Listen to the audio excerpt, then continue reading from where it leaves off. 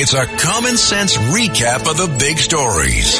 It's Katz and Cosby on 77 WABC. We've got Paul Zuber, who is joining us. He's the Senior VP of the New York Business Council for New York State. Paul, we're so happy to have you. What the heck is going on, and how can we sustain this? I don't know how we can sustain it. And, I think that the comptroller's report that recently came out that talked about the huge budget gaps that New York is facing, it's very disconcerting.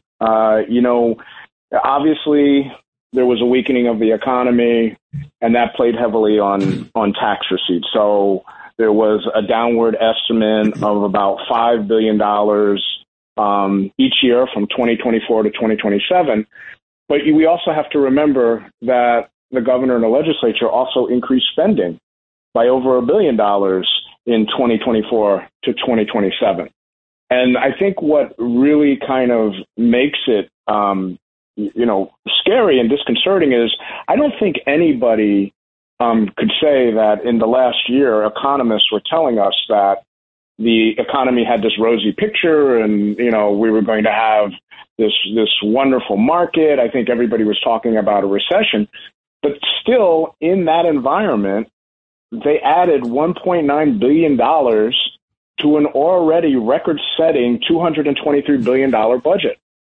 So, we have to start realizing, at some point we have to pay the piper, right? And that is what is very scary about this, because according to the comptroller, we're talking about a out-year budget gap of $9 billion next year, $11 billion the year after that, another $11 billion the year after that.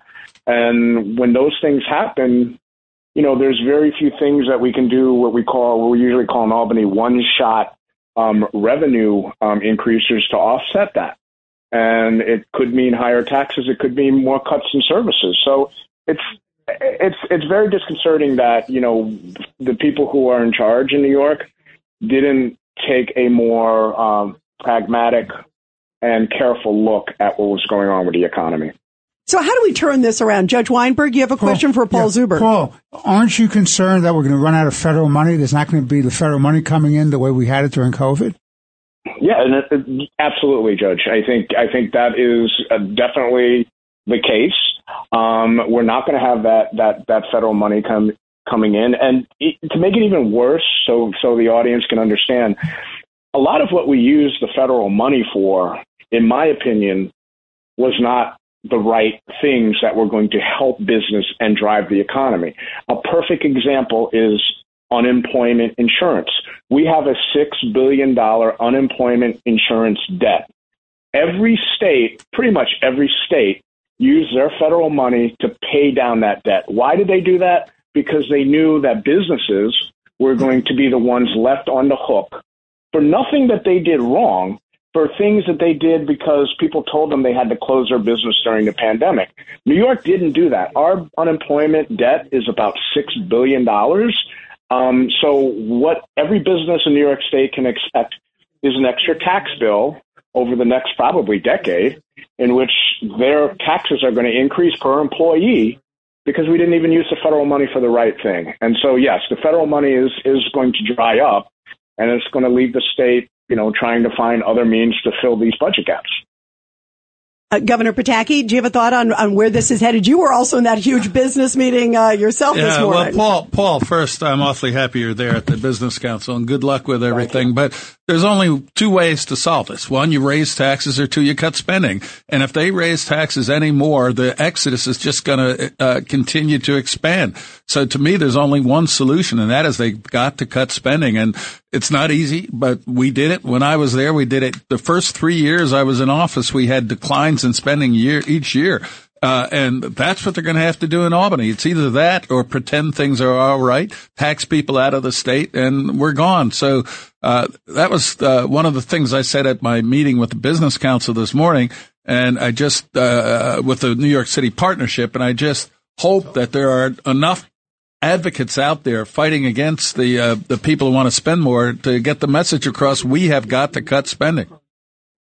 Absolutely, Governor. And as you know from from doing it yourself. The governor has to stand strong, and we have to stand strong with the governor because we're going into an election year. And you remember your time as governor.